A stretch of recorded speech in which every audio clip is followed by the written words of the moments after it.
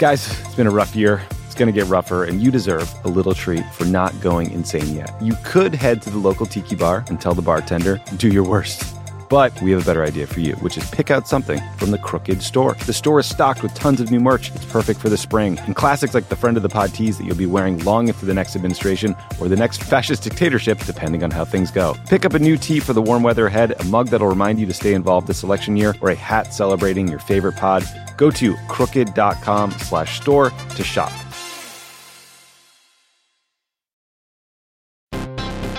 Are you like me and tracking the polls obsessively this election year? Well, Dan Pfeiffer's right there with you, and he's taking them seriously, but not literally. Take an average of the polls.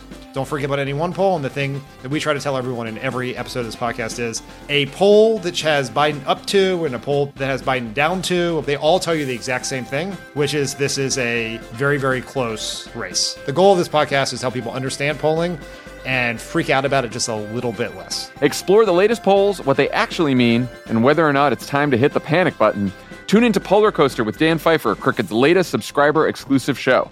To get access, subscribe to our Friends of the Pod community only at crooked.com/friends. Pod Save America is brought to you by Reflections of History. Pulitzer Prize-winning author and historian John Meacham and C13 Originals, the studio behind 2021's Webby Award-winning Best Podcast series, It Was Said, have a brand new daily podcast called Reflections of History. Every Monday through Friday, Meacham travels back to impactful events that occurred on that date in history. The birth of a visionary filmmaker, the debut of an iconic athlete, the discovery of a life-saving cure, a triumphant legal victory. You'll learn how that event shaped politics, art, culture, sports, and science, and why it's still relevant today. Each episode is a daily history lesson from one of the nation's most prominent scholars and renowned presidential biographers, all in 8 minutes or less. Join Meacham for a glimpse at the historical moments that shaped our society and that at times continue to inform our present. Get your day started with Reflections of History, a presentation of Shining City Audio, a C13 Originals and John Meacham studio, available wherever you get your podcasts.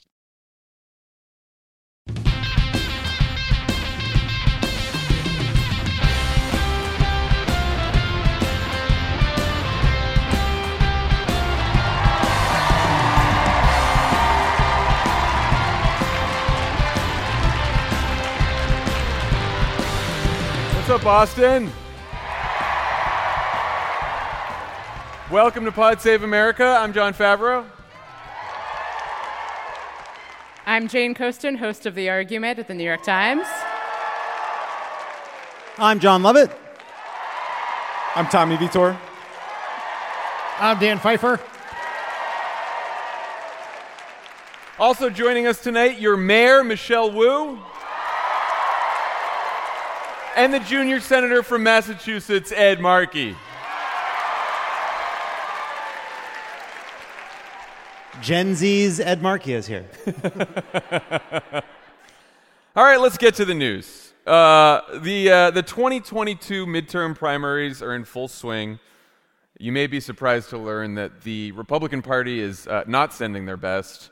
It's a slate of candidates that include a Russian roulette playing spousal abuser, a quack TV doctor who peddled fake COVID treatments, a right-wing news anchor who wants to jail journalists, and a slew of QAnon supporters, insurrection attendees, and election deniers who've been battling it out to win the endorsement of the twice-impeached, two-time popular vote loser, former Apprentice host, Donald Trump.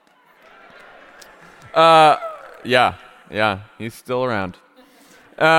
So Trump has been on a bit of an endorsement spree this week. In Georgia, he just spent $500,000 to help David Perdue defeat Governor Brian Kemp, who refused to steal the 2020 election for Trump in Georgia. In Pennsylvania, he shocked some of his own supporters by picking TV's Dr. Oz over MAGA hedge fund millionaire David McCormick. And in Ohio, just hours ago, Trump endorsed hillbilly elegy author turned Peter Thiel puppet J.D. Vance over a crowded field of various Republican goobers. And of course, Trump's endorsements all across the country are based on the only qualification that truly matters to him: support for his attempt to overturn the last election, and if necessary, a willingness to help him steal the next one. Jane, we have now had the conversation many times on this show about whether Trump's grip on the Republican Party is still as strong as it used to be, and how much his endorsement still matters. And I realize that those are both two different questions, but where do you come down on this, on Trump's strength in the party at this point? I think he is less strong in the party because he doesn't need to be as strong in the party because the whole party is like him now. So if you can get Trump but not Trump, it's like if you could get a sequel. It's like if Speed 2 had been good. Oh. Everybody's just going for like, what if we could get Speed 2, but Keanu had agreed to do it, and it didn't involve a cruise ship, and it didn't destroy a town. That's very specific Speed 2 talk. I'm very sorry.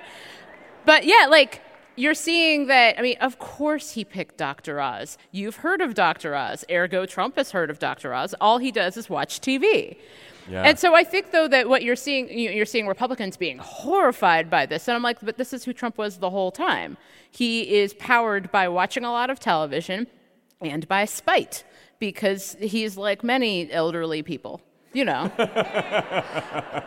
And so I think that, like, what you're going to see, though, is that, you know, in Georgia, that doesn't seem to be helping his endorsement, especially because, again, his endorsement seems to have nothing to do with what conservatives want him to do and everything to do with what Trump wants to do, which has been the story of his entire life. So I would say that it matters less, but actually he matters less because the party is more like him now. Yeah. Dan, what do you think? Is he still as strong, or I think it's stronger than it's ever been. You think about it this way, which is he has been largely absent from the world. He's off of Twitter. Most people who, unless you watch like Fox at weird hours of the night, do not see Donald Trump. And yet the entire party is abiding by the big lie. And I think the question is, I'm not sure how important his endorsement is, but what you don't want is Trump actively campaigning against you. And that'll be the test in Georgia with Brian Kemp. But the whole primary, whether Trump is endorsed or not endorsed, in all of these states is spinning around the big lie and how Trumpy a candidate can be, which is very good news for Democrats because in a really suboptimal political environment, you want the Trumpiest candidate you can find. And whether it is in Arizona, where you have another Peter Thiel puppet in Blake Masters who is running, you have a guy named Jim Layman who is running, who ran an ad whose entire message was "Let's go, Brandon," and that ad is viewed as having helped him in the primary, which tells you everything you know about the Republican Party. Or you mentioned Pennsylvania, where you have a primary between a candidate endorsed by Trump in Dr. Oz and a candidate advised by Stephen Miller and David McCormick. Yeah. You have Herschel Walker in Georgia. You have Adam Laxalt in Nevada, who is basically sort of the Conor Roy of this big Nevada political dynasty, who is running on the big lie. He was the chair of it. I mean, the best thing that can happen for Democrats is a bunch of the candidates that Trump wants to win that nomination. Love it. Would you be surprised to know that Trump's favorability rating, his favorability, unfavorability, is as high as it's ever been? It's chilling. Well, here's what I'd say. You ever have a job and you worked with somebody you couldn't fucking stand? Oh, yeah.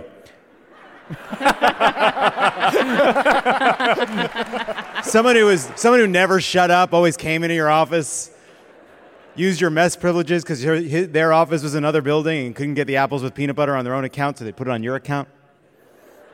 Too specific? Very specific. Very specific. Very specific. The point I'm making is, when you're dealing with someone you hate and you have to deal with them every day, you hate them even more. Mm. And then they leave because they got a new job or their coup failed. And then you see them at the other side of a restaurant a couple years later. And obviously you remember that they're the worst person you ever worked with and maybe the worst person you'll ever work with in your life. But that same vitriol that you felt from seeing them every single day, you just can't muster it. You just can't find it. The analogy complete. So, and anyway, look, George W. Bush's approval rating has rebounded. It is hard to maintain all the intricacies of failure and horror that go on for the previous two Republican presidents that happen to also be the worst two presidents in 100 years. Yeah, sure. So, See, I don't know what that's like because I'm mad at historical figures who died many years ago. Like, I'm still really mad at Woodrow Wilson. So I think more people need to get on my level and just carry on spite as long as physically possible. Listen, he was bad. Listen, Trash. I am Hot trash. no one likes a grudge more than me. I'm with you. I love a grudge. I'm still mad at Joe Lieberman. well, I did not plan for the Woodrow Wilson detour here, but Mitch McConnell. Enough about Trump for a second. Mitch McConnell. Not a lot of Mitch McConnell fans here. Weird. I just thought it was a different crowd. Misunderstood.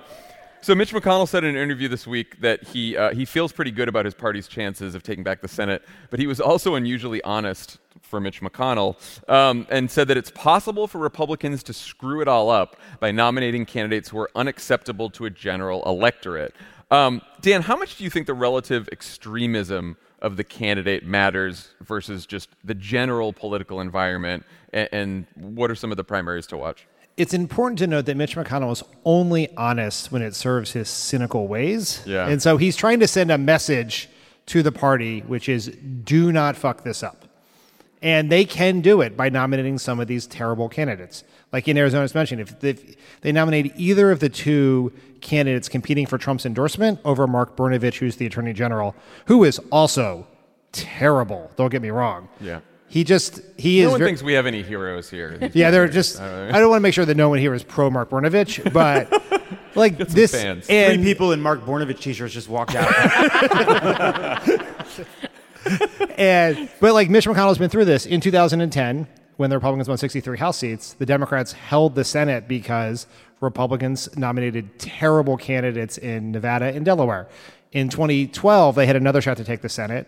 They blew it again because they nominated terrible candidates, 2 of whom endorsed rape on the campaign trail. Yeah. And so he's trying to send a message to these people not to do it. The problem for Mitch McConnell is Republicans hate him as much as we do, right? The fact that he doesn't like these candidates is good for those candidates. That is like they're going to use that in ads about like how Mitch McConnell hates us. It's like the one weird trick to get me elected is to say that Mitch McConnell hates me. I mean, like Mitch McConnell probably does hate me personally. I think he hates all of us. But that's for different reasons.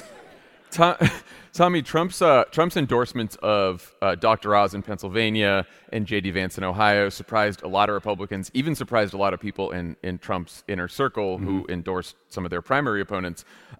Why do you think he backed those 2 candidates, and what should people know about Dr. Oz and J.D. Vance? They're great. I mean, so there's some reporting. Some reporting says that Melania likes Dr. Oz. I found that interesting. I think it's more likely that Trump can smell a snake oil salesman, you know? He likes guys who are famous and rich from TV, so that's where Dr. Oz comes in. What was funny about Trump's endorsement of Dr. Oz is he cited a medical examination he gave Trump on TV, but then also the fact that he went to Harvard and had a bunch of New York Times best-selling books, which is a weird way to appeal to Pennsylvania Republican primary voters. You know? They're always looking at that New York Times best-selling list. Those aren't like they're like kind of erogenous stones. Dr. Oz was, sloppy seconds here because the first guy Trump endorsed dropped out of the race for spousal abuse allegations. So again, some truly horrible people here. J.D. Vance, I think, got endorsed because the other super Trumpy candidate is a guy named Josh Mandel, and he is just really horrendous. There was a report in the Daily Beast that said Trump called Josh Mandel a charisma-free weirdo and a dork. It's a tough Passover for Josh Mandel. It's a tough Passover for Josh Mandel. Tough sitting at the Seder tonight. J.D. Vance also setting up your joke. I know it was beautiful. I love it. No, wait, we set up. Remember the joke? I can't make that joke. You can do it. He was passed over twice. He was passed over twice. It's your joke. Sorry to interrupt. I Why is this night different than every other night, Josh Mandel, you fucking loser? You're a loser tonight, you were a loser yesterday, you'll be a loser tomorrow. It's the only good thing that comes out of this. Fucking asshole. Josh Mandel. Enjoy the maror. Josh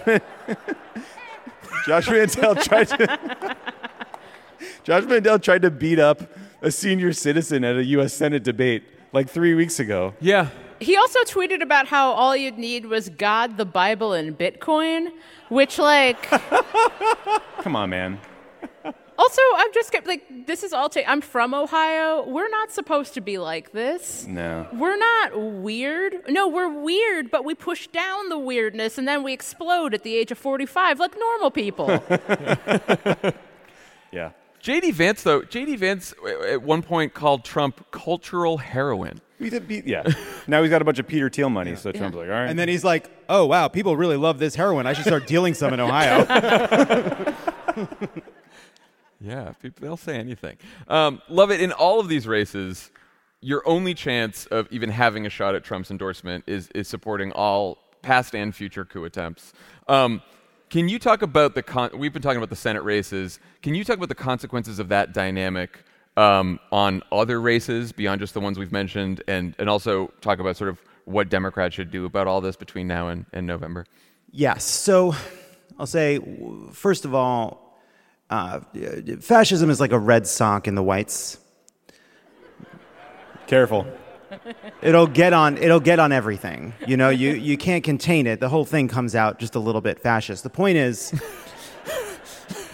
he's endorsing up and down the ballot, and all across the country there are these local races now where there are these Trumpy figures running. And I know the national media, everyone is going to focus on the House and the Senate, some of these bigger races, but there are local races all across the country for roles that are really important in how we run elections. And the people in those jobs can make the difference between a Trumpist who doesn't believe in democracy and only thinks a Republican can win, and a person who legitimately believes in free and fair elections. And the more people we can turn out and make understand the stakes for those elections up and down the ballot locally, the better we will do in November. So, we have launched Midterm Madness as part of Vote Save America.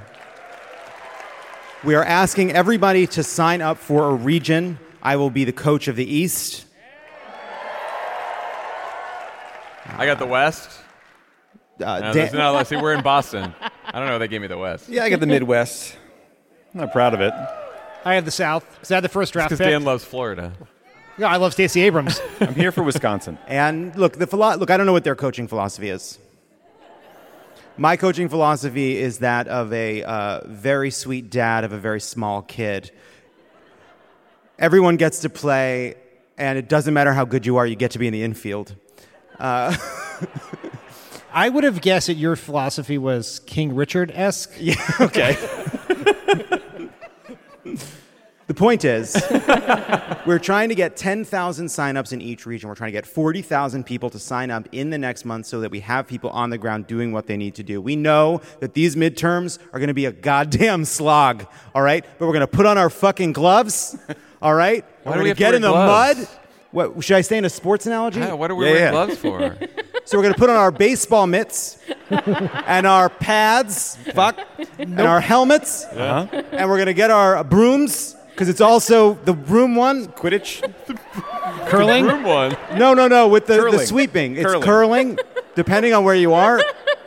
The point is, go Canada? Celtics, go Sox. Yes. And go to votesaveamerica.com/midterms and sign up for region right fucking now.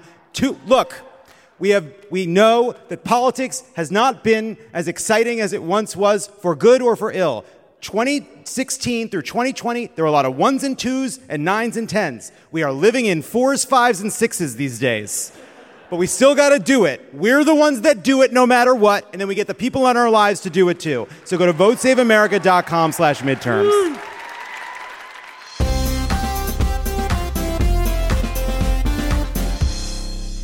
Today's episode is sponsored in part by Seeker, a new independent search engine that prioritizes transparency, choice, and control, streamlining access to reliable information online. Just think, no more clickbait, no more hidden agendas, no more slanted search results favoring profits over people, no more spreading misinformation. With Seeker, you can finally start to feel good about what you read. Here's how it works. Powered by artificial intelligence, each news search result comes with its own Seeker score, rating how reliable an article is based on criteria like subjectivity, clickbait, incoherence, and title exaggeration. I'm just going to put that clickbait filter on, and that's it. That's how I'm going to roll from now on. That's probably the most useful, but I find the incoherence category to be the most funny to me. I want to know exactly what's being filtered out from the incoherence. You're right. That's that, and I am now more curious about that. I hope it's like real articles. It's like a Politico story that we hate. You can even filter your search results by political lean, making it easier to get all sides of a story. Know before you click. To get started, visit Seeker.com/crooked so they know we sent you. That's SEEKR.com/CROOKED. Seek for yourself today, because transparency matters. Pod Save America is brought to you by Smile Actives. Getting or maintaining whiter teeth is something we all want but don't always have time for. Whether it's painful gels that sting on contact or awkward dental molds or strips that have to be readjusted constantly, it's easy to want to give up. But we're going to let you in on a little secret. There's a better way, a much better way. Smile Actives makes a teeth whitening gel that can simply be added to your toothpaste every time you brush your teeth. Interesting. So no change in your routine, no extra time, and people will start commenting on your whiter, brighter smile in just days. So it's like that toothpaste that says it's whitening toothpaste, only that's just bullshit. Yeah, it sounds like I need this because, one, I love coffee, and two, I have really sensitive teeth. So all the things you mentioned before are brutal for me. Same boat, my friend. Me too. Smile Actives is the whitening boost your favorite toothpaste needs to give you the smile you deserve. Simply add Smile Actives Power Whitening Gel to your regular toothpaste. It's been formulated with PolyClean technology to boost stain removal and deliver active whitening ingredients into your teeth's grooves and crannies to get better whitening. 97% of Smile Actives users in a clinical trial reported up to 6 shades whiter on average. That is very specific. Wow. All within 30 days. You're counting your shades? That's interesting. It's simple. Smile Actives gives you all the results and none of the hassle or high price tags. It's professionally inspired whitening that's safe, simplified, and delivered directly to you. Visit smileactives.com/crooked today to receive our special buy one, get one free offer, plus free shipping and handling. That's SMILEACTIVES.com/crooked to get that bright smile you deserve. Pod Save America is brought to you by Imperfect Foods. Did you know 35% of the food supply goes unsold or uneaten in the U.S. each year? That's horrible. Imperfect Foods is working to turn this around by sourcing foods that would otherwise fall through the cracks of our food system. Imperfect Foods is a grocery delivery service offering an entire line of sustainable groceries that taste delicious and reduce waste just by embracing the natural imperfections in food. Visit imperfectfoods.com to see if they deliver in your area. Once you sign up, you can personalize your weekly grocery order with fresh seasonal produce, pantry staples, and yummy snacks. Plus, your order will arrive on the same day each week, making it easy to build a stress-free routine. On average, Imperfect Foods customers saved 6 to 8 pounds of food with every order, and unlike on-demand delivery companies, Imperfect Food delivers by neighborhood, a unique model that produces 25 to 75% fewer emissions than individual trips to the grocery store. Plus, say goodbye to packaging guilt. Imperfect Foods is the only national grocery delivery company that makes it easy to return your packaging after every order. You like that, Imperfect Foods, Tommy? That the ugly vegetables that are just as good as normal vegetables? I ate a tomato the other day that looked like the daughter from The Exorcist. And when I tell you, it was the best damn vegetable that I've ever eaten in my life. Can't speak highly enough of Imperfect Foods. So ugly you can't believe it, but they taste delicious. Don't you want to get Imperfect Foods just to see how ugly the food might be before you eat it? Curious? Aren't you curious? Right now, Imperfect Foods is offering our listeners 20% off your first 4 orders when you go to imperfectfoods.com and use promo code CROOKED. Again, 20% off your first 4 orders. That's up to an $80 value at imperfectfoods.com when you use promo code CROOKED. Join the movement at imperfectfoods.com and use code CROOKED. Boston, we feasted on your sumptuous beans, sipped your finest Dunkin', and took in the gorgeous luggage carousels in your beautiful airport. Now we give you something in exchange. It's time for OK Stop. And boy, do we have a doozy. Let me paint you a word picture. During an appearance at Yale, a student asks Ted Cruz and conservative commentator Michael Knowles a very important, potentially world-changing question. You know how this goes. We will watch a video, and when we have something to say, we'll say, "Okay, stop." Let's roll the clip. My name is Evan. Assuming that would end global hunger, would you fillet another man? Okay, stop.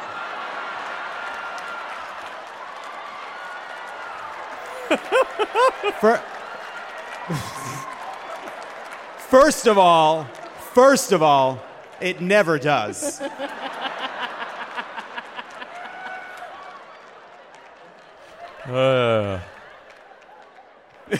New season of Fear Factor just dropped. Boy. And have anything to add? All right, we can keep rolling. Dare I ask him to repeat? Well, actually, so I do have an answer to this. Okay, stop. I just would like this to be known that all three of these people are being asked a question about whether or not they would fillet someone to end world hunger. Do you see these three people? They're in hell. This is what hell is like for them. Yeah. And honestly, I wish this moment would last forever. I wish they would be forced to sit here in this moment, thinking about it forever. Okay, we can keep going. I actually think it is better that the Yaley answer this. Okay, stop. That's a Yale thing? I didn't know that was a Yale thing. Let's keep rolling. There's a line in American Psycho about that Yale thing. I think that's what our questioner is alluding to. Like a typical left-wing undergraduate, you are engaging in consequentialist ethics. You are attempting to justify flagrantly immoral behavior to achieve a good end. And I tell you, my friend, the ends do not justify the means. Okay, stop. Ew.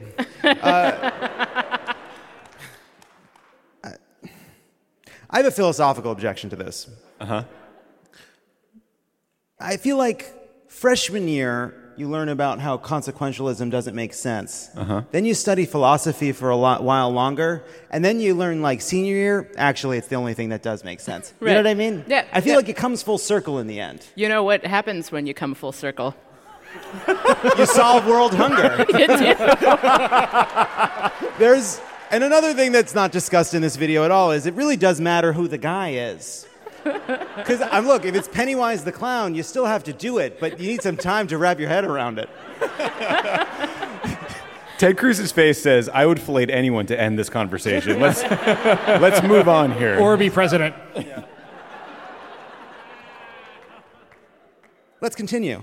Absolutely not.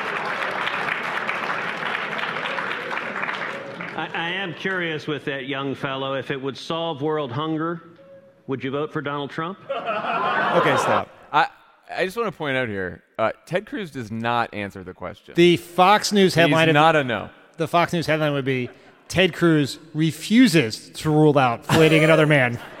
I also like that he makes voting for Donald Trump and filleting a man equivalent, which I'm just like... I mean, in a sense, he's right. He's got a point. Ted Cruz spent the last 5 years sucking Donald Trump's dick, so... we know what Ted Cruz will do. All right, he'll suck a lot of dick before it comes to ending world hunger. Oh, my God. He'll do it for a speaking slot at the Republican convention. I'll just also make one other point, which is, at this current moment in time, right now as we sit here in the Wang Center... Ironically, here in the Wang, we have elected officials backstage. you bet we I do. can't stop thinking about it. We used to. We used to. Somebody don't let don't let the mayor and Ed Markey leave. Lock the doors. At this moment in time, Ted Cruz is more open to sucking a penis than Joe Manchin is to passing Build Back Better. Dan, you've been noticeably quiet during this segment. Any final points? No, I think you've nailed it. I think you got them all. And that's okay, stop.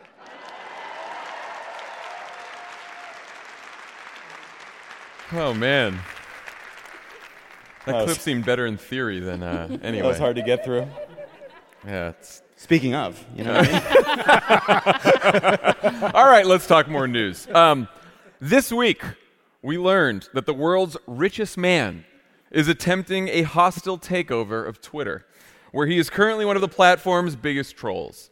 Elon Musk explained his $40 billion bid for the company by saying that taking Twitter private would allow him to change the platform's content moderation policies so that more people are able to, quote, speak freely within the bounds of the law, calling it extremely important to the future of civilization. It isn't.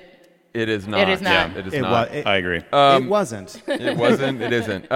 Twitter was not too thrilled with Musk's offer, and today they responded with what's known as a poison pill strategy that will make it harder for Elon to just take over the company without directly negotiating with the board, which he now is going to have to do.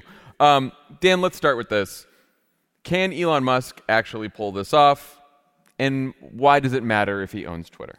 I would like to know that I got this question because I told John this morning that I listened to a 35-minute podcast on the topic. Yeah, your fault. Your fault. Hey, Dan. Yeah, Hey, Dan. You deserve this. When we launder Ezra Klein and the weeds to our audience, that's something we do in private. That's not something we explain. All right, we just do it. It was what a day? Poison pill us, Dan. So the answer to the question is he can. He may not be able to, because what the poison pill provision means is that the Twitter can basically keep issuing stock to dilute Musk's stake. So they can just give cheap stock to chosen people, so he can never get to a number sufficient to take over the company.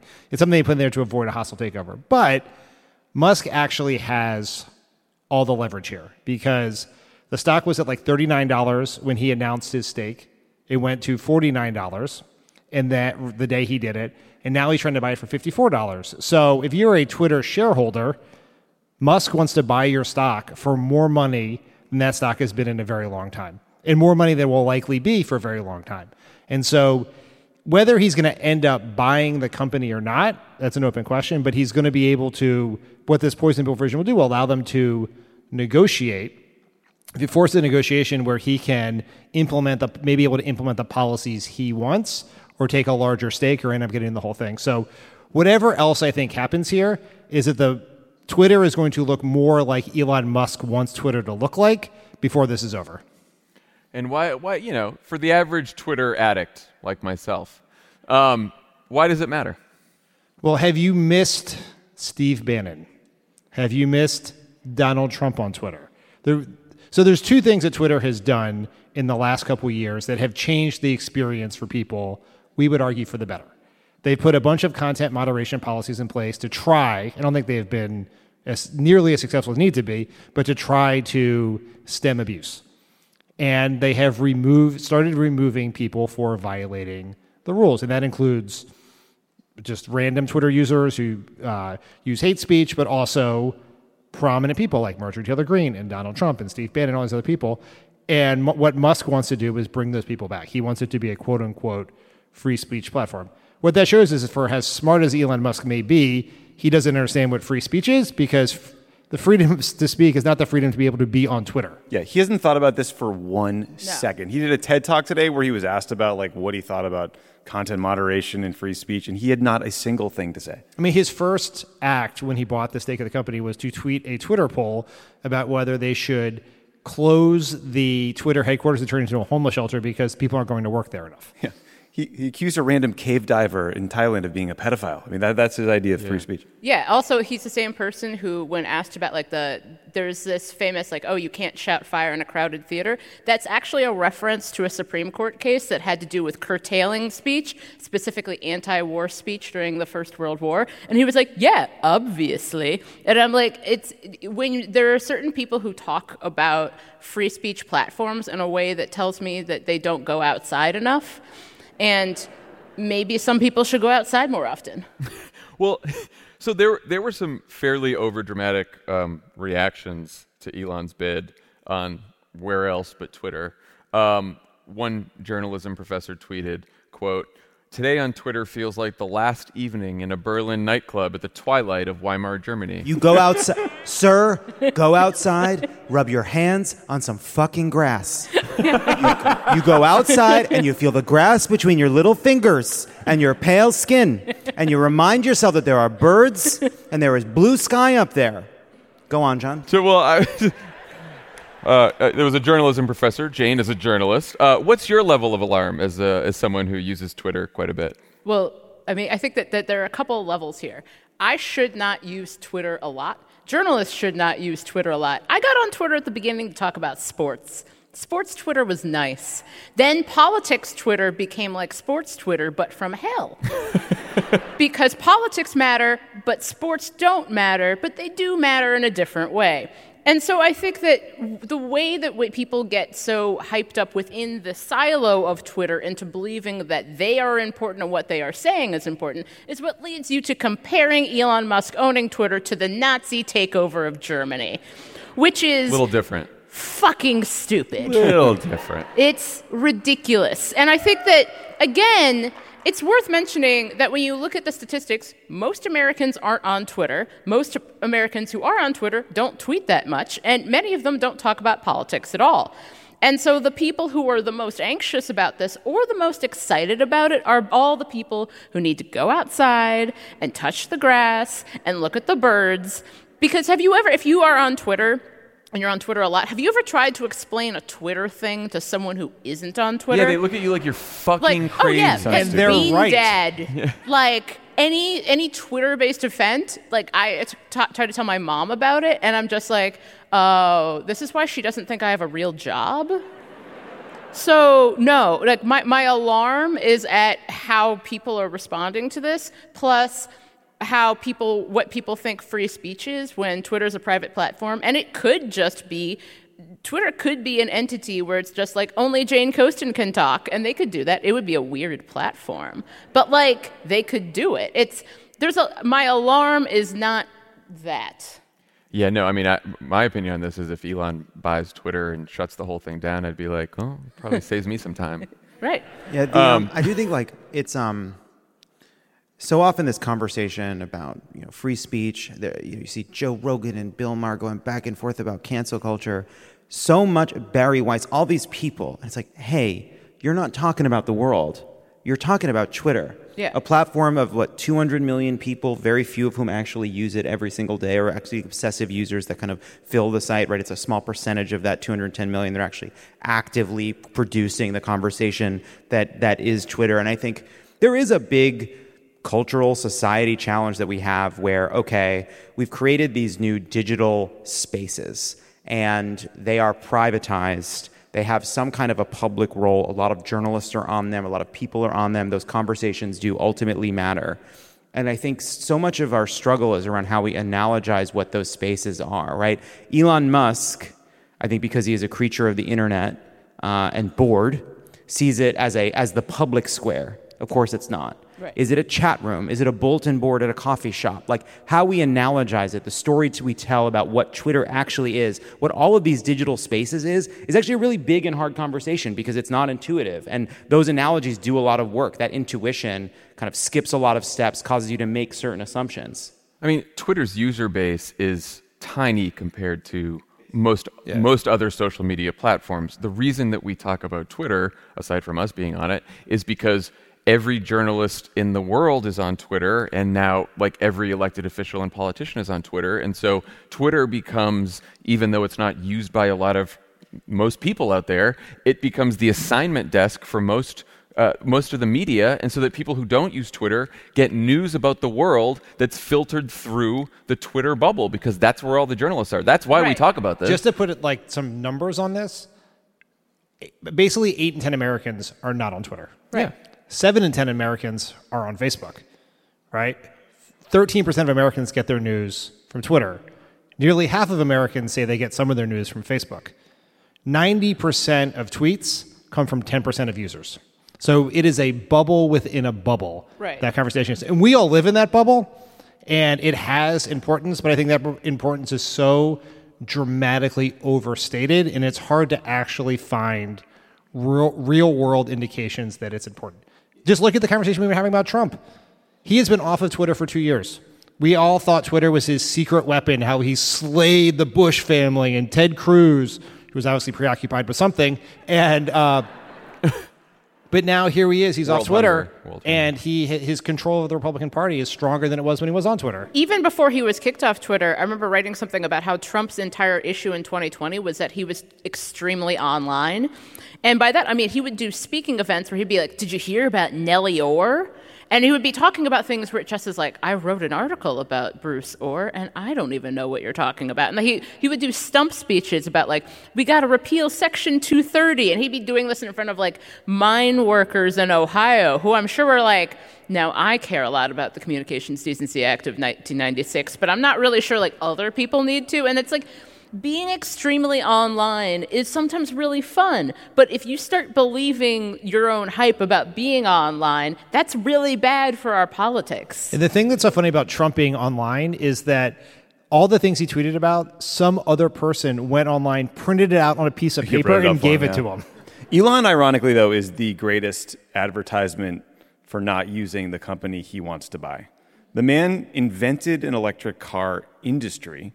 He created a spaceship industry, but we all find him annoying because he's a stupid troll. And he tweets a lot. If you don't follow him out, if you don't know about him on Twitter, you're like, oh, that's a really interesting person. If you do know about him on Twitter, you're like, ugh, yeah, that guy's very that guy. tedious. Well, let me ask a political question here about Trump, because a lot of the fear now is that if Elon buys Twitter, takes Twitter private, that he will allow Trump back on Twitter.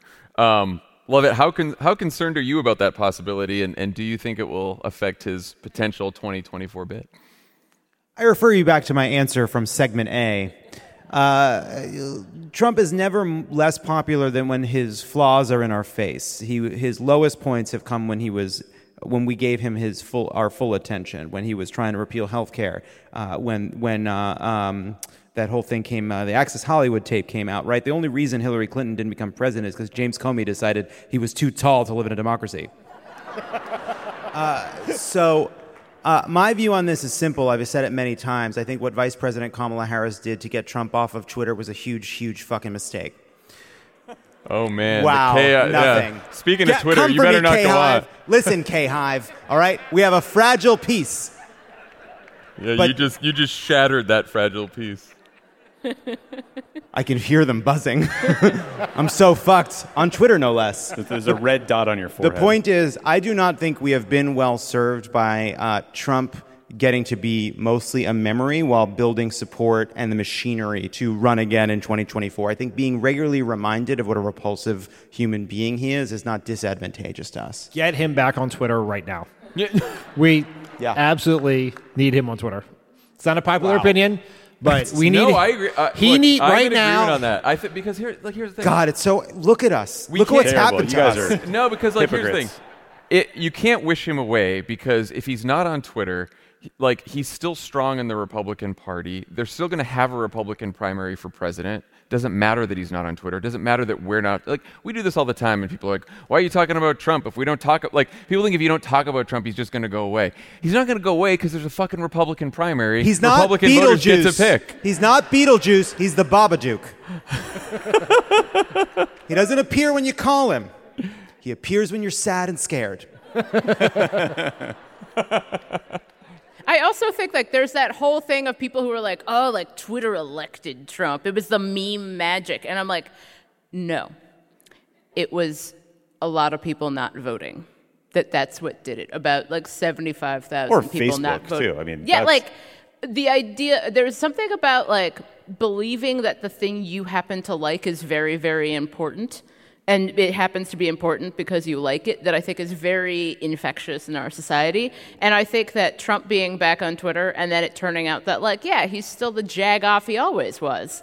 Has anyone ever said jagoff on this podcast? No, I mean, no one also talked about Ted Cruz and world hunger. It's a big day for this podcast. I just want to make just one little note. Obviously, I know that Vice President Kamala Harris isn't the person who had Trump removed. There's just a little bit of a debate between me and the K-Hive when she called for that in a debate with Elizabeth Warren. They were a bit disgruntled with the tone that I took about the topic, thinking I didn't think it was necessarily worthy of a presidential debate. I did never apologize. In fact, I doubled down. That hissing tells me you remember. And the point I'm only making, just in a kind of jocular way, is kind of ultimately, I think in the end, removing him from Twitter didn't necessarily redound to our advantage, but actually has nothing to do with Kamala Harris. And please don't come for me. I live a happy life. I want to be left alone. Thank you. Love it. It's too late for you, buddy. Using the podcast to do some personal business. All right. When we come back, if she's still here, Boston Mayor Michelle Wu.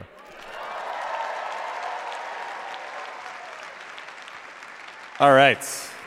Without further ado, joining us now is the newly elected mayor of Boston. In November, she made history as the first woman and person of color to be elected this city's mayor. Michelle Wu, welcome to the pod.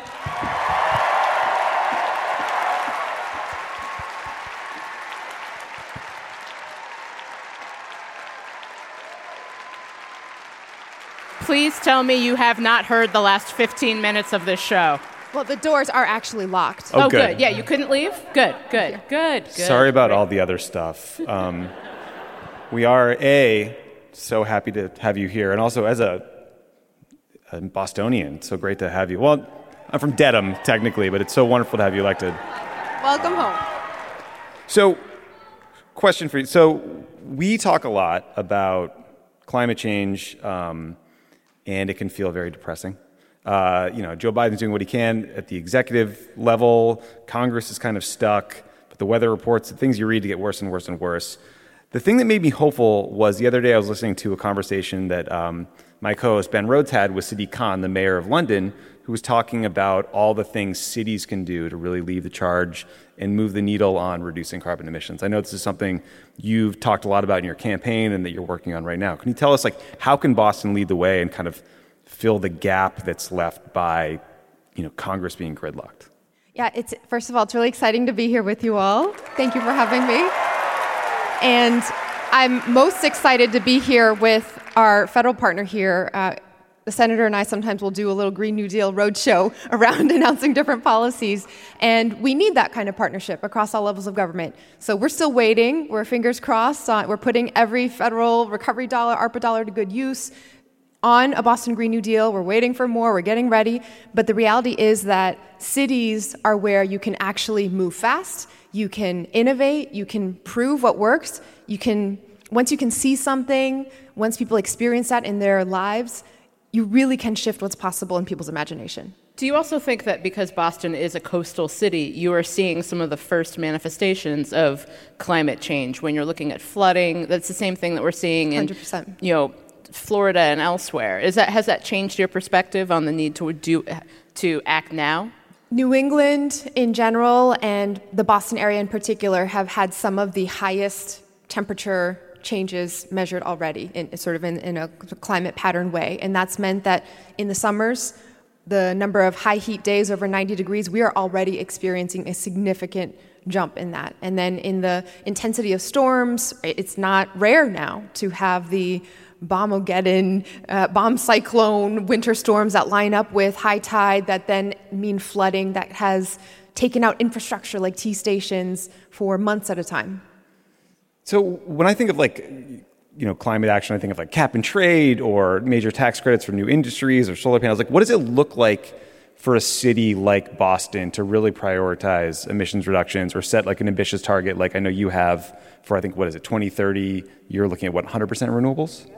So the beauty of doing things at the local level is that you can really show how interconnected all of our issues actually are. And so when we say Boston Green New Deal, we mean, of course, climate resiliency, but it's also housing that's affordable and energy efficient so that people don't have to pay utilities inside.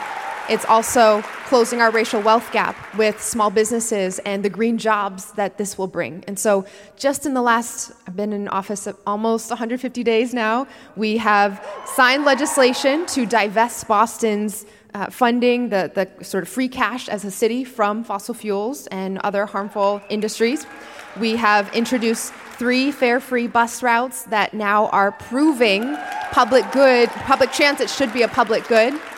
We just announced we're making a major purchase of electric buses that will help not only clean the air, move off of our diesel buses that we're still using, but ensure that we have vehicle-to-grid technology that can be deployed in times of power outages. And we're also training our high school students to be able to service and maintain these electric vehicles as well.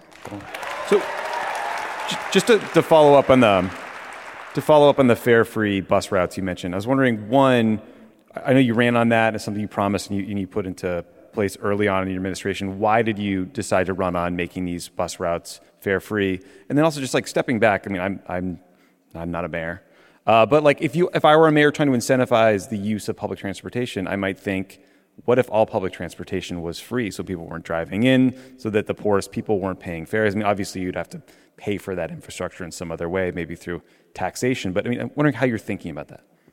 It's really important to connect the day-to-day experiences of so many of our residents, right? And one big part of why I have been so adamant that we need to do better on public transportation is that I know what it's like to be a mom pushing a big double stroller with 2 kids in it to try to get to daycare drop-off and to work on time, and what it means when the train doesn't come often enough or the bus is too crowded or the disparities that you see because of the pricing schedule. It ends up compounding so many of the other challenges that our families are facing. And the other big thing to remember is that this is really part of Boston's legacy. Right? We are home here to the nation's first public school, the first public park, the first public library, the first subway tunnel anywhere in the country. And we often talk about that as just kind of old stuff, right? You walk on the red brick Freedom Trail and you see all these historic markers.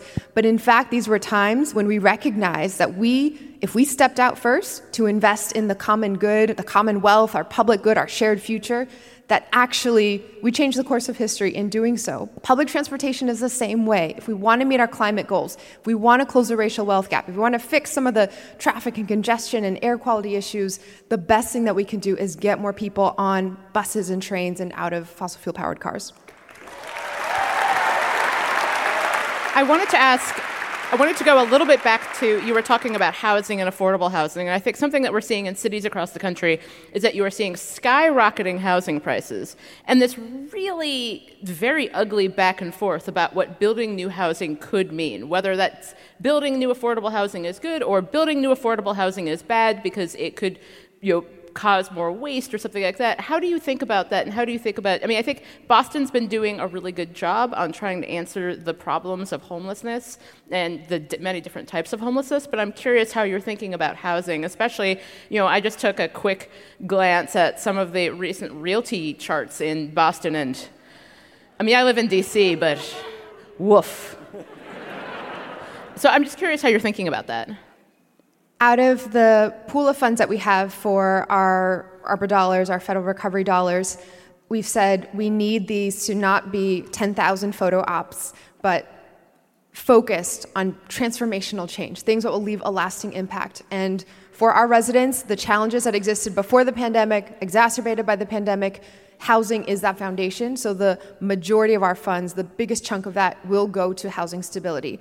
In creating new affordable housing, preserving existing public housing that is badly dilapidated because we haven't had support and funding from the federal government for a long time, in boosting homeownership so that people are in control of their housing costs and we close a racial wealth gap. What we need to do is have a regional approach to that. And so I'm really excited that the mayors across Metro Boston have come together, and we're picking up sort of where we left off before the pandemic of tying together our goals and understanding how housing is intimately connected to transportation access, to climate justice, and everything else our families need.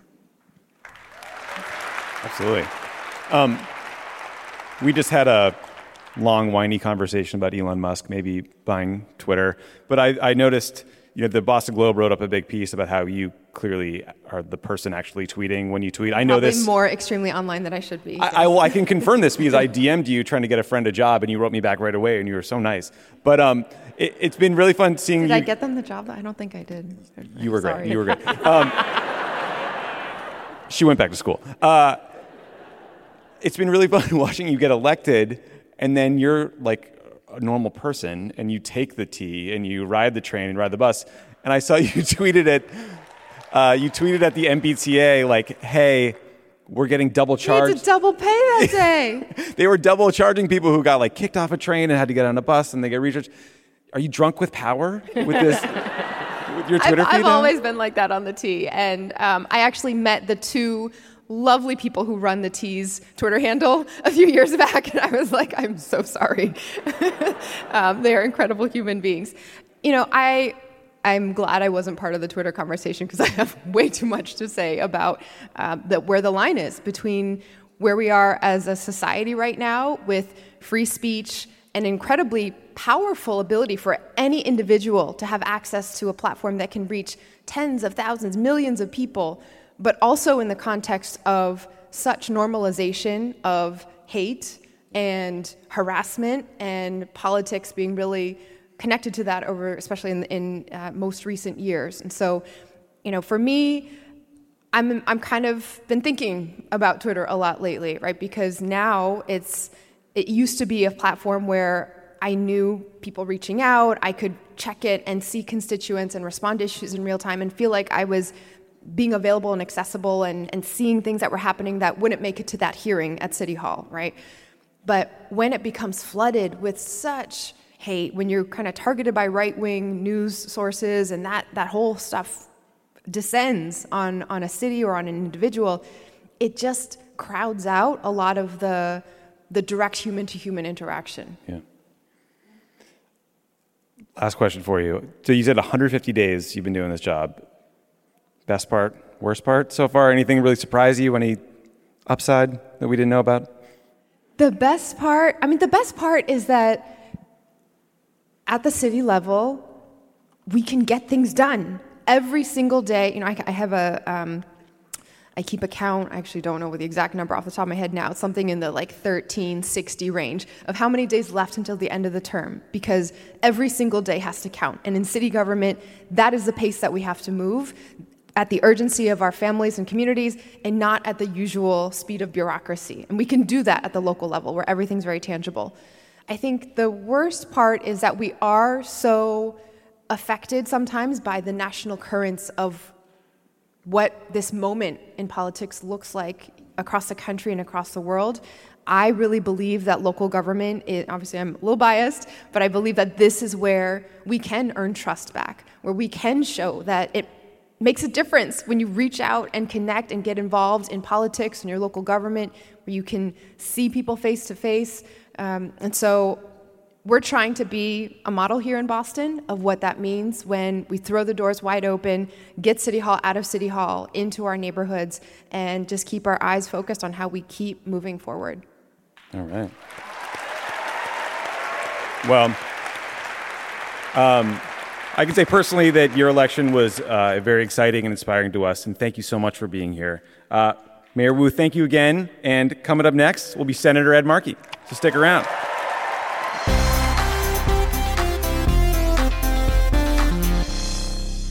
Pod Save America is brought to you by Future. Future believes that people motivate people, and having your own future coach isn't just the best approach, it's the only sustainable approach to your health and fitness. Future has built the most talented team of fitness coaches on the planet, and when you join Future, you get paired with the one that's right for you, your goals, and your experience. Think about all the things that would be ridiculous to teach yourself or to be an expert on without a mentor, teacher, or coach. Like cutting the back of your hair, just to use an example. Do you have one? Yeah, I was going with, you need like a master splinter if you think you're going to get in the karate game. A master splinter. Gabe is your master splinter. He is. And boy, did he set me up with a whole bunch of great workouts this whole last week that we were on the road. That's why Future exists. Future coaches are your experts, partners in fitness, and regardless of how often you work out, your Future coach will be there for you every day. Future isn't a fancy piece of equipment. This isn't a get fit quick plan, and this isn't a YouTube video. With daily coaching and tailored workout plans, your Future coach will support you through every step of your fitness journey. There's no risk to try Future, and right now, you can get 50% off your first 3 months and cancel anytime during the first 30 days at tryfuture.com/crooked. That's tryfuture.com/crooked. Pod Save America is brought to you by Little Passports. There's nothing better than watching your child's imagination take flight as they discover the wonders of the world. You might even discover a thing or two yourself. Fuel their curiosity and deepen their connection to the world through fun, hands-on activities with Little Passports. Little Passports offers globally inspired, award-winning kits designed for curious kids to fuel their inner explorer. Each month, Little Passports will send a kit packed with play-based activities, interactive crafts, puzzles, games, and stories to help kids have fun while they learn about the world around them. Whether building fun. Yeah.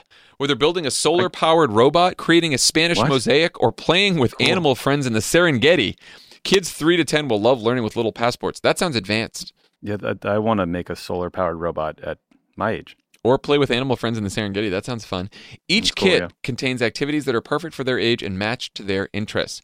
Choose from month-to-month, 6-month, or 12-month subscriptions, whichever is right for you, and you can stop anytime. Share the world with your little explorers with Little Passports. There's always something new to discover. For listeners of the show, Little Passports is offering new customers 20% off when you go to littlepassports.com/crooked.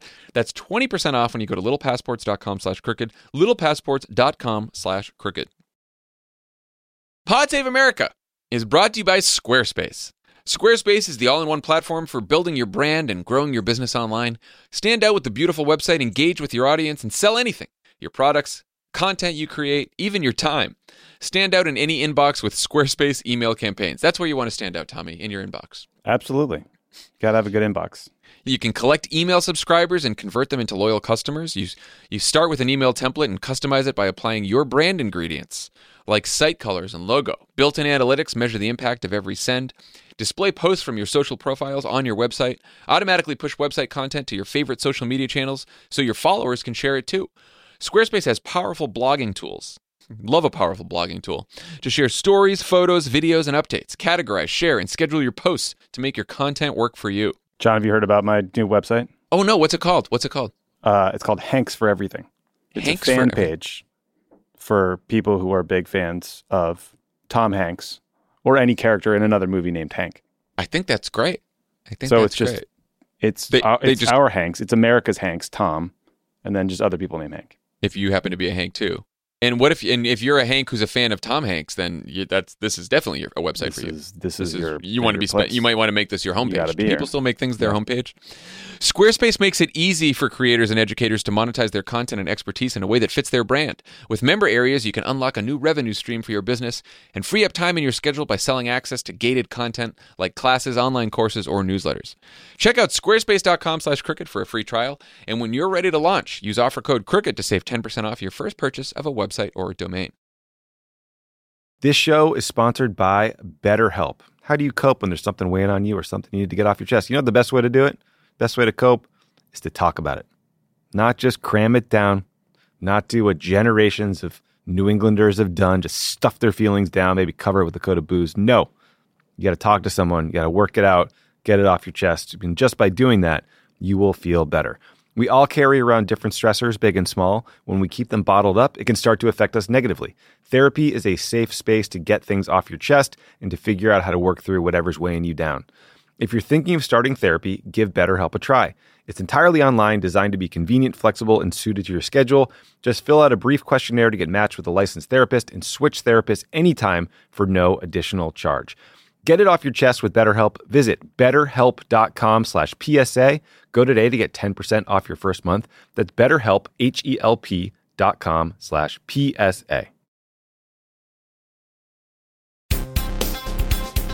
He is a champion for two of my favorite and equally important policies, the Green New Deal and permanent daylight saving time. Please welcome Senator Ed Markey.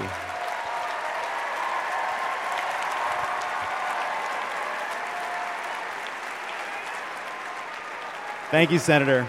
Right here. How you doing? You know, I'm doing great. You have unleashed the spirit of Boston here tonight. Just absolutely incredible. Unleashing the spirit of Boston is exciting and terrifying, as a rule. So let's start with the most important issue, daylight saving time. So we got it. So this is to make daylight saving time permanent, no more early sunsets. We got it through the Senate on what's called unanimous consent. That's where nobody objects to it, so it passes. And then a few senators were like, wait, hold on a second. I didn't agree. I screwed up a little. I would have objected. So it's kind of stuck right now. Is that right? We got it through the Senate, and now it's over in the House of Representatives. Mm-hmm. And my philosophy is this, that I like birds. I just don't want them chirping at 5 a.m. in the morning outside of my window. And I'd rather have the hour of sun in the evening when I can use it for other purposes. And I also believe that when the sun is out in the evening, it actually makes the corners of people's mouths turn upwards. And they're kind of walking on sunshine for that extra hour in the evening, and it just makes people feel good. I agree. However, that Massachusetts makes sense. In standard time winters, the sun here sets at about 2 p.m. You people are trudging. Kids are coming home from preschool midday in the pitch black dark. It's Anchorage. Here's my compromise, all right, to get this through to not lose some of these people that are a bit more skeptical. Here's my compromise, all right. We amend the Uniform Time Act of 1966, and instead of making everybody choose permanent daylight saving time, we just say, if you want to switch to permanent daylight saving time as a state, you can. If you want to be on standard time, you can. If you want to keep switching, you go for it. Just give permission to all the states that have already voted in their legislatures to adopt permanent daylight saving time to do so if that's what they've approved. And then all that will happen is we'll have a new time zone map, and states that switch will switch, states that don't won't. Some will be standard, some will be permanent, and everybody wins. Are you in? Are you in on the Lovett proposal? Can we get your support tonight? So the Lovett proposal is, while you wouldn't want it for other issues, you're kind of like a states' rights guy for daylight savings time. You know what? Yes. Yes, I am. On this one thing. Well, here's where I am. So, with Marco Rubio, I don't know who that is. I hear you. I've literally never heard the name. What we were able to do was the Republican conservative senator from the Sunshine State partnered with the liberal Democratic senator from the Brain State, and we partnered to get it passed in the Senate. And now I have to deal with the House of Representatives. And so, I don't know, maybe I could just commission you to be on my staff for the next couple of months to cut this. Huh? I won't do any security forms, and I won't do a background check, but I'll help. All right? I'll help on the outside. I'm not signing anything. Well, I'll tell you what. I am 100% committed to year-round daylight savings time. Okay. But if a compromise is needed, I think we have to put your ideas on the table in order to find a way to President Biden's desk, because everyone deserves to have sunshine, a little bit of sunshine in their life every single day. Completely agree. So I wanted to ask you about this because it actually broke today, and I was actually surprised by it. So CNN has reported that these texts from one of your colleagues, Senator Mike Lee of Utah, that he was actively trying to overturn the election. That he was texting Mark Meadows saying, "We got to figure out a way to get these legislatures to overturn the election." He was more involved and more active than previously known. What was your reaction to that? Were you surprised by just how involved Senator Lee was in this effort to overturn the election? Well, I'm not surprised in a Republican Party, which is a wholly owned subsidiary of Donald Trump, which is really a party of the invasion of the body snatchers, where Donald Trump now controls the agenda. And I'm also not surprised that perhaps at some moment that there was some reservations that they had about how far they were going. But I don't think we can give out gold medals for just protecting the Constitution for a brief moment in people's careers, because even a broken clock is right twice a day. But the reality is that this is a party that has lost its way. And from my perspective, for what Donald Trump did on January 6th, I believe that he belongs in jail. I believe that what he did was a crime against our Constitution. Disagree. I don't. Now let's talk about the Green New Deal. The Green New Deal. We're in this moment where we're feeling the effects of these high gas prices because of what's happening around the world. on the one hand, there is this push now to say this is why we need clean energy. This is why we need to unyoke ourselves from fossil fuels. On the other hand, the Biden administration announced today they're going to auction leases on 145,000 acres of public lands in 9 states. What do you think that it is? What do you think about that? Their decision to begin these leases again. We cannot drill our way out of this problem. Our federal lands should be protected, and right now, by the way, the oil and gas industry already has 9,000 permits on public lands in the United States to drill on, and they're not. They have 4,000 permits off our coastline on federal land to drill on. They are not. They also have 4,000 leases, permits on their own private land, and they're not drilling on it. And why is that? Because they don't have a stake in reducing gasoline prices. They're actually drilling for wealth in their own stocks, taking their war profits over the last years and pouring it into their own wealth and not into new wells. So we don't need to give them any more of the public lands of our country. What we need is a clean energy revolution. We need wind and solar, all electric vehicles, battery storage technologies. And the truth is that for every 15 million all-electric vehicles that we deploy in the United States, we back out all of the Russian oil. The next 15 million all-electric vehicles, that would back out all of the Saudi oil, et cetera, et cetera. The power is in our own technological genius that has to be unleashed, and then we will solve this problem without having to have oil and gas companies have any more of the precious federal lands in our country. Where are you? Last question on this. Where are you on this sort of kind of deal where basically we'll relent to some short-term oil and gas drilling to get this longer-term green energy investment that's far bigger, right? Even some progressives in the House have come out for it, like where to try to get Joe Manchin, to kind of get Joe Manchin to this yes that he's buried 500 feet underground that we've been digging to find for the last 2 fucking years. Well, here's where we are. First of all, it's so great to be here with our great new mayor, Michelle Wu. She ran on a Green New Deal. And we have a Green New Deal mayor in Boston. And I introduced the Green New Deal with Alexandria Ocasio-Cortez just 3 years ago.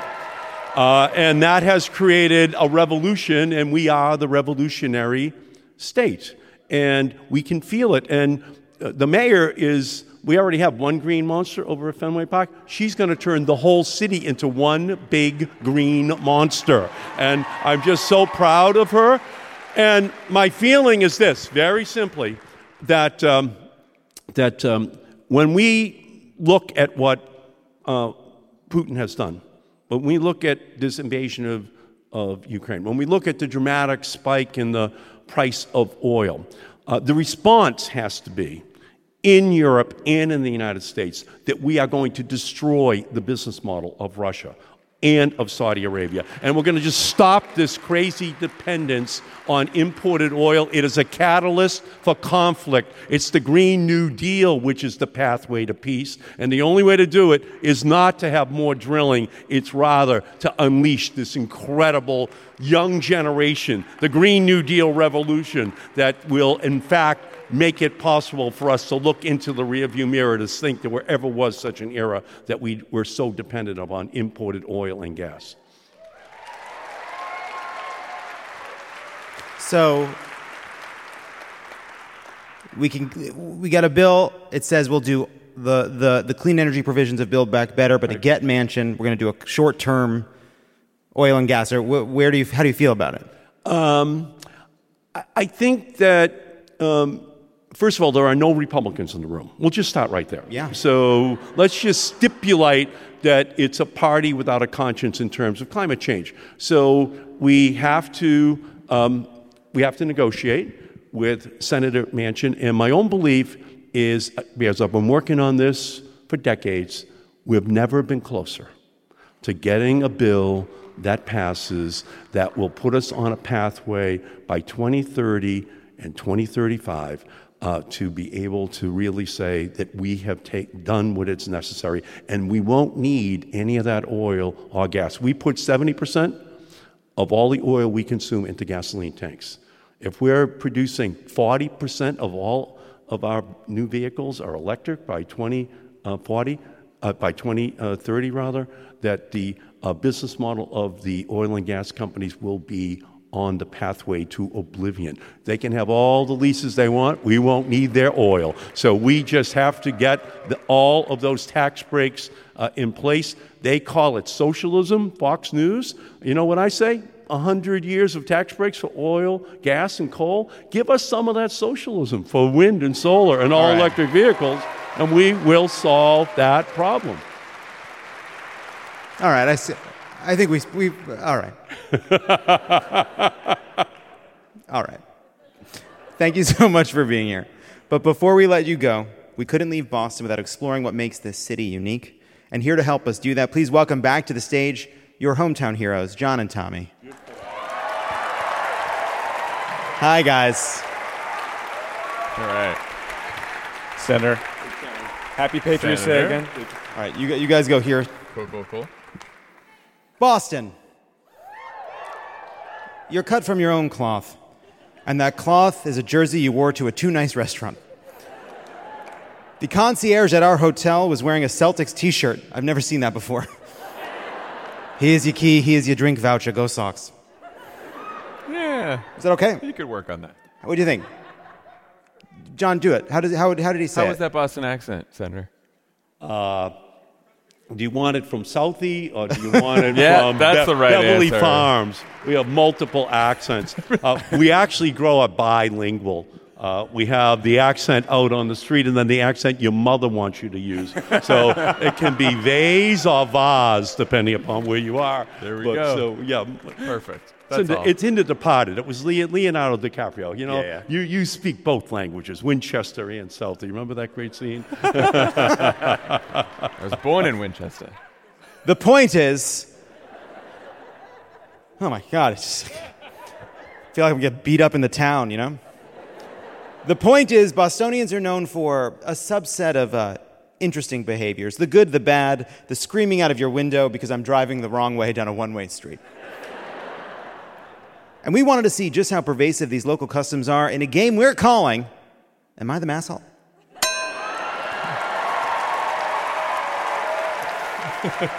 And I want everyone here to know that when I said the word masshole backstage to a senator, his eyes went, whoa.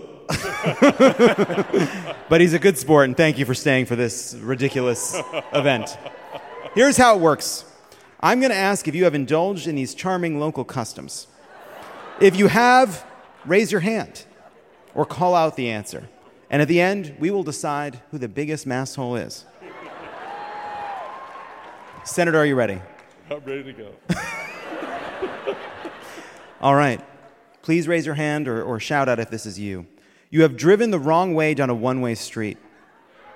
Wow, we have a yes from John. All three of them. Wow. It's hard to tell. You've used furniture from your kitchen to save a parking spot. Senator, he's never done it. He's never done it. It's a Southie thing. Okay, I think no answers there. Have you ever gotten out of your On my street, everyone knows who dug out that hole, okay? And no one wants to find out what happens if you park there. So you really don't have to put a piece of furniture out there. Yeah, you know the consequences already. It's norms, not laws on Ed Markey's block still.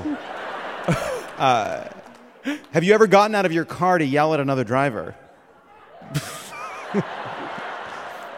I'm so brave when I'm mad. Just me. Have you ever said, I would go gay for Tom Brady even if no one asked? John and Tommy say yes. It's a tough question. Senator Markey refusing to say he'd go gay for Tom Brady. I see you, Ted Cruz. Tom Brady for world hunger? Yes. Yes. You've met a guy who knew a guy who knew a guy who knew Whitey Bulger. Yes! We got a yes from Senator Ed Markey. Many guys. Shout it out if you know the correct name for a water fountain. Bubbler. Got all of them got it. You've watched Candlepin Bowling on TV. Everybody. Candlepins for cash. Who has? People don't do that all the time on Saturdays? Weird. You've driven to New Hampshire to buy alcohol on a Sunday. John and Tommy, yes. You've unironically been to Wahlburgers. Wow. At the airport, no? At the airport. It's fine. Please tell me if you can name the official dessert of Massachusetts born at the Omni Parker House Hotel. Boston cream pie.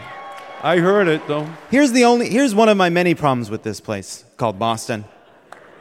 It's a fucking cake. It's not a pie. It's just a cake. Right? Am I crazy? It's a fucking cake. Right? Tell me it's not a fucking cake.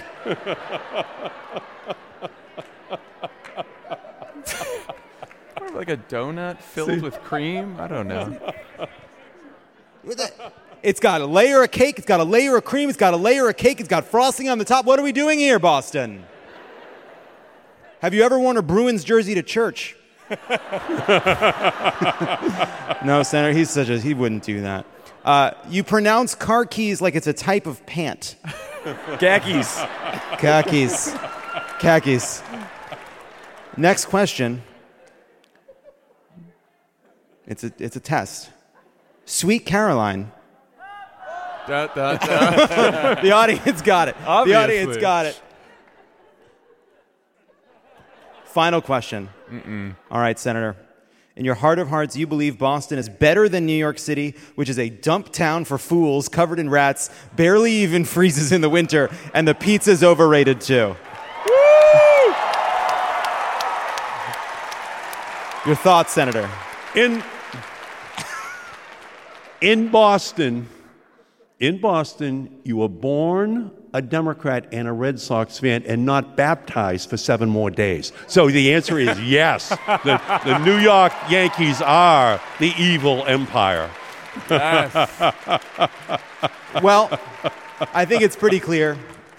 Senator, you've won the game. Yeah, it's not even close. This guy puts you to shame. His accent, you guys have lost it. You guys have lost it. Crushed it. Thank you so much to Senator Ed Markey for being here. Thank you.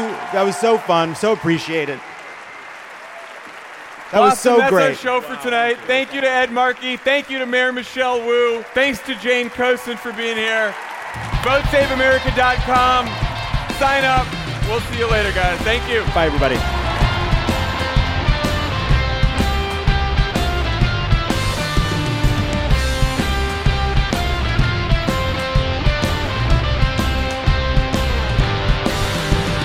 Pod Save America is a Crooked Media production. The executive producer is Michael Martinez. Our senior producer is Andy Gardner-Bernstein. Our producer is Haley Muse, and Olivia Martinez is our associate producer. It's mixed and edited by Andrew Chadwick. Kyle Seglin and Charlotte Landis sound engineer the show. Thanks to Tanya Sominator, Sandy Gerard, Hallie Kiefer, Ari Schwartz, Andy Taft, and Justine Howe for production support. And to our digital team, Elijah Cohn, Phoebe Bradford, Milo Kim, and Amelia Montu. Our episodes are uploaded as videos at youtube.com/crookedmedia.